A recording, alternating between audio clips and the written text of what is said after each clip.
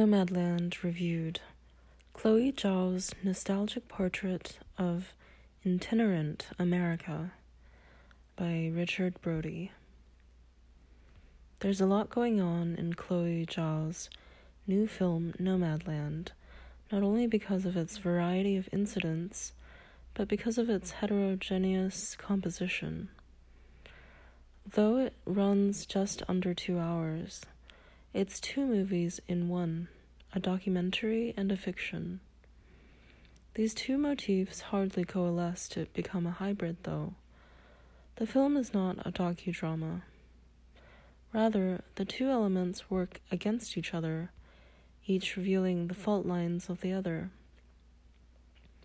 The fictional side remains bound to and limited by the most conventional and unquestioned observational mode of documentary filmmaking, while the documentary aspect strains against the simplifying framework of the drama in which it's confined.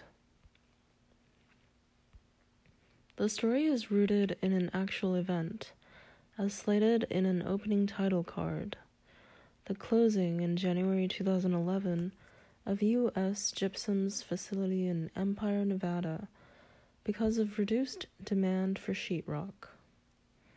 The movie's protagonist, Fern, Frances McDormand, had long lived in Empire with her husband, Beau, who worked for the company in the mine. After he died, she stayed in the area, but Empire is a company town. Her home was company housing, and when the mine closed, she was forced out. Wanting, nonetheless, to remain in Empire, and her motive drops into the movie only belatedly, she decides to live in her van.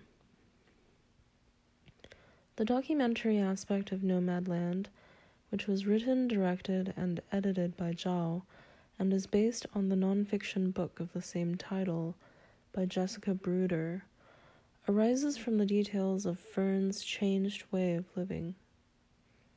She has elaborately renovated her van to make it home-like, and with Christmas approaching, she takes seasonal work at an enormous Amazon shipping center in the vicinity. She has a reservation, alphabetized under McD, at a trailer park, as part of Amazon's so-called camper force. She's one of a legion of itinerant workers finding a temporary harbor there. That very detail offers a jolt of investigative observation. As the gig winds down, an older colleague whom she befriends there, Linda May, played by a woman of the same name, invites her to come to a large gathering of van dwellers in Arizona, run by a charismatic and empathetic organizer named Bob Wells, also playing himself. When Fern can't find work near Empire, she decides to go, and the gathering is the first of many way stations on her long path of wandering. Along the way, she meets a woman named Swanky, who's on the road for the last time. She has terminal cancer and, rather than living out her days in a hospital, searches for the wonders of nature while she still can. Fern keeps crossing paths with Linda May, who lost her job in 2008, found herself in emotional and economic desperation, and with only meager Social Security benefits to sustain her, is able to subsist only by living in a van. Fern, following the road and taking whatever work she can get at a rock quarry, in a beet processing plant, as a trailer park camp host, meets a man named Dave, an acquaintance from the Arizona gathering, whom she eventually follows to another job as a short-order cook at a large mall-like store in South Dakota. Aside from McDormand and Strathern, the film features non-professional actors, people who are actually living nomadically. Zhao and her crew explained in a piece by Eric Kahn at IndieWire, that the production's advance team traveled to sites where van-dwelling nomads gathered and interviewed them on video, which Zhao then relied on for casting. I confess, when I first saw Nomadland last fall, I didn't know this backstory, and I assumed that I was watching professional character actors giving skillful performances in the roles of nomads. Perhaps this is because Zhao offers the film's supporting characters only scanty dialogue, consisting either of informational sound bites or spiritual reflections of Fern's journey. They feel, in short, like scripted characters speaking to the needs of the drama, rather than determining or even affecting it. I'd be eager to see the production team's audition clips. I'd bet that they're filled with fascinating observations and profound insights that didn't make it into the team. Fern and David also tend to speak in one-liners, or, like the other characters, offer brief, albeit poignant, pain-filled anecdotes that hit the motivic nail on the head and drive it quickly into its place in the script, explaining with little give or detail what traumas or difficulties spurred them to choose the nomadic life. Incidental talk doesn't exist. Fern isn't seen chatting with most of the people she meets at work, or even in the company of her new friends. It isn't so much that she's closed-mouthed as that the movie doesn't linger long enough to listen in. What's missing, in addition to the characters' personal lives, are practicalities. The movie is set against a backdrop of the 2008 financial crisis, but it neglects the basics of nomads' lives. How do they vote? Where do they pay taxes? Where do they bank? There's a sequence involving David's illness and surgery at a hospital, but it's frictionless. He's in and then he's out. By contrast, another film opening Friday, Shatara Michelle Ford's Test Pattern, has a scene involving a very brief visit to a hospital, where no procedure is ultimately performed, but where the protagonist is nonetheless compelled to sign a document accepting any and all related charges, in order to get her ID back from the receptionist. Those 30 seconds say more about the rigors of survival amid the financial squeeze of the medical establishment than does all of Nomadland. The story of Bob's organizational skills and the loose administration that he appears to maintain is the most notable aspect of the film. Its quasi-documentary vision of an alternative local government, with apparently no formal or institutional structure, the civic and affective bonds that it creates between people who, by dint of living and traveling in their vans, are necessarily isolated.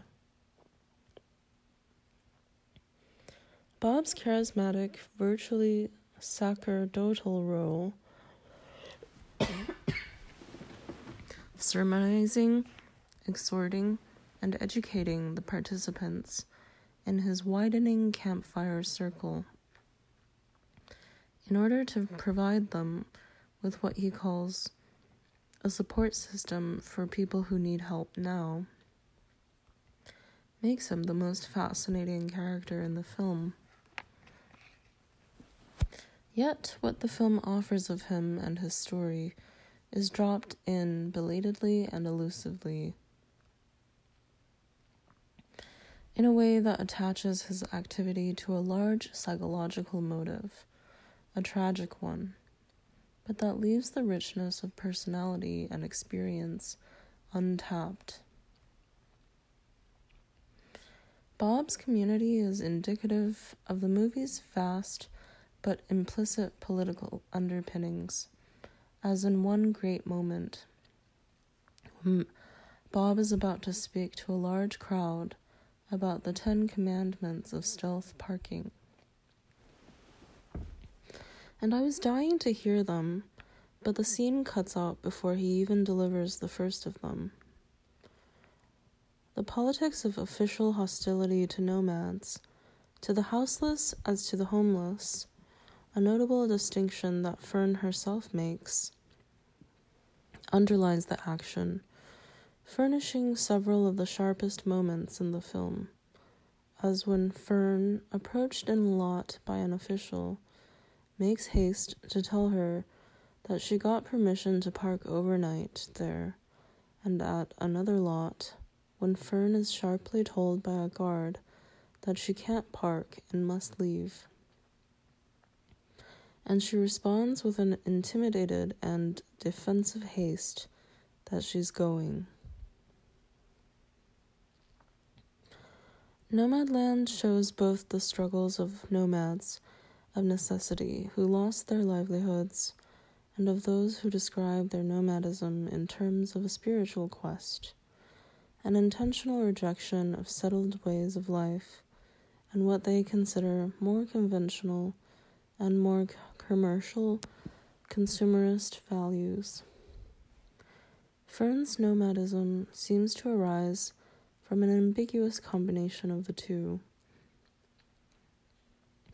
and the motive behind her journey remains vague until late in the film, when it's pinned to the screen like an index card. In an encounter with her sister Dolly, Melissa Smith, and her family at their posh suburban house, the two discuss a lifetime of what Dolly characterizes as Fern's eccentricity and what Fern herself considers a fierce and resolute drive for independence.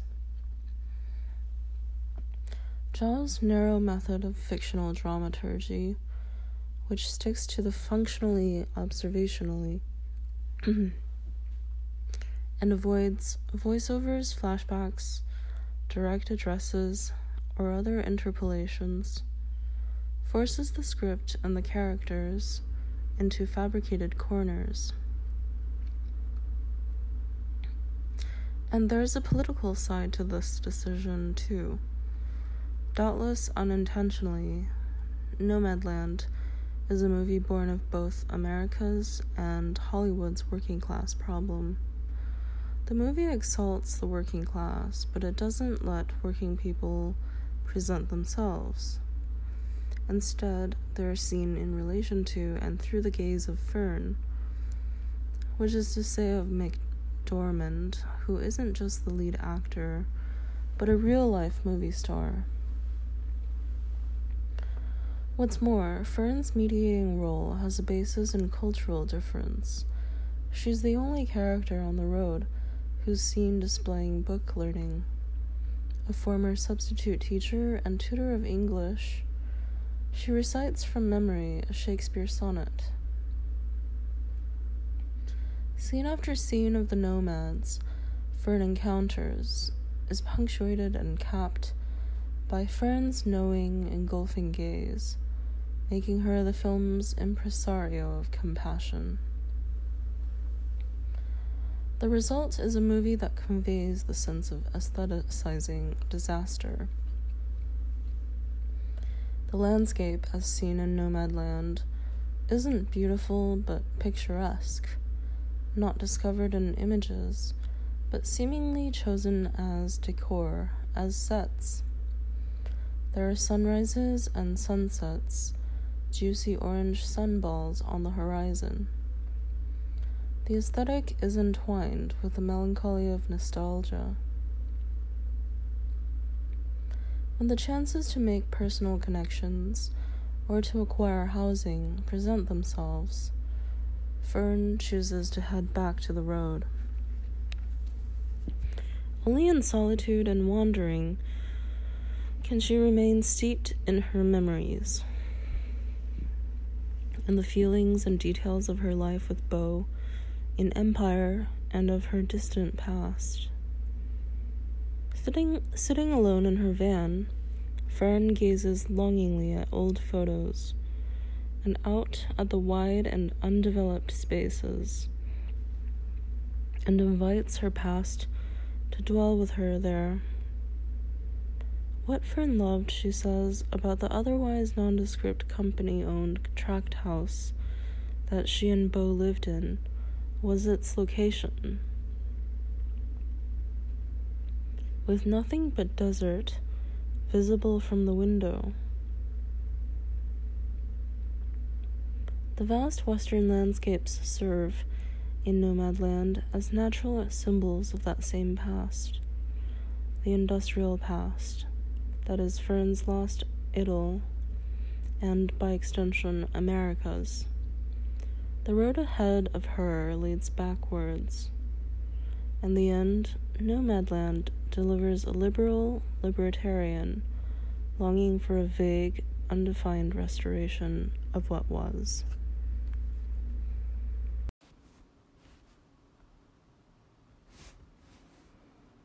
The Secret History of a Filmmaker's Family in No Crying at the Dinner Table by Crispin Long.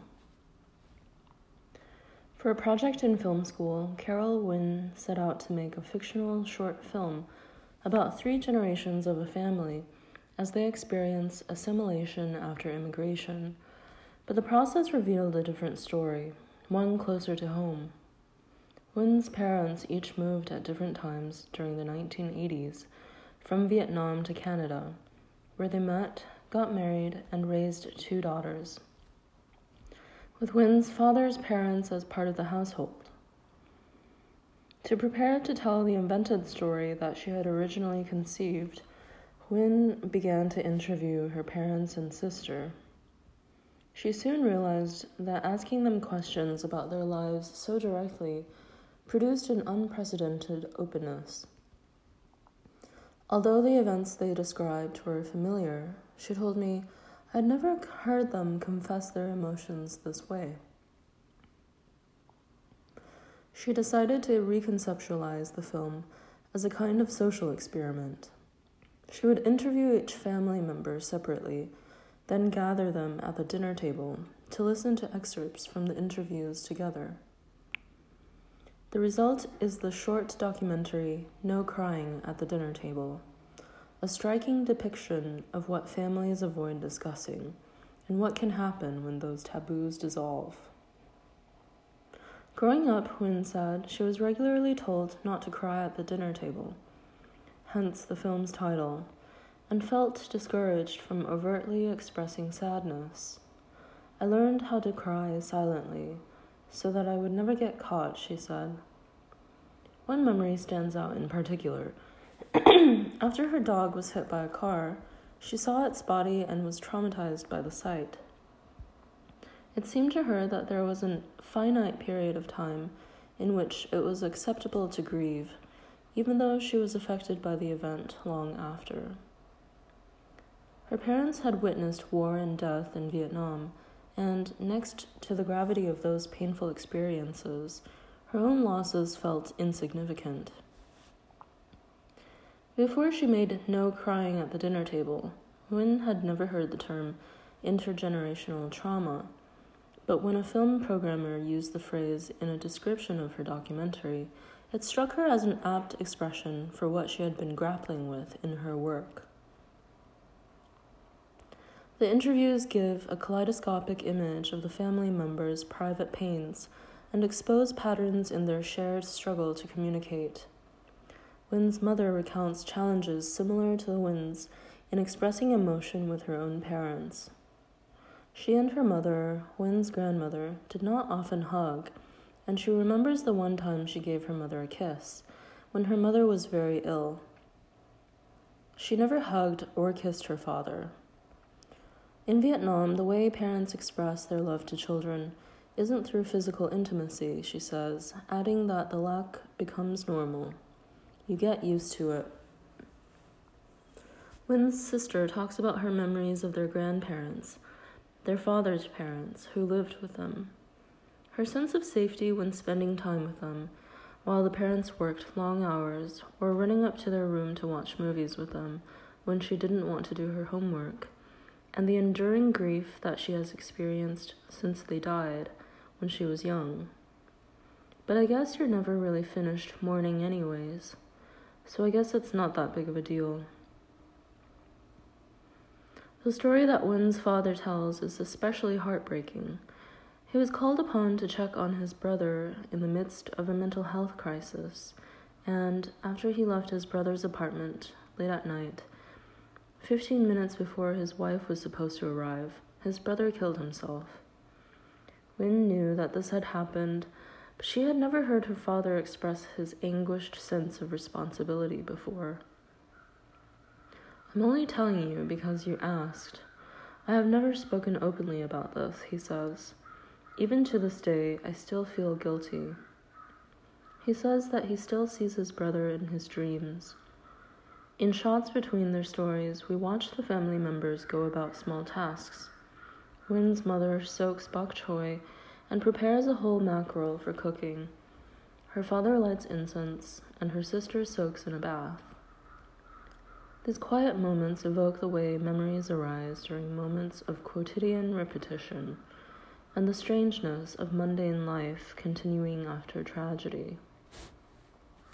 Before shooting the scene in which her family sits together at the dinner table, Wynn expected them to remain characteristically stoic as they listened to the recordings.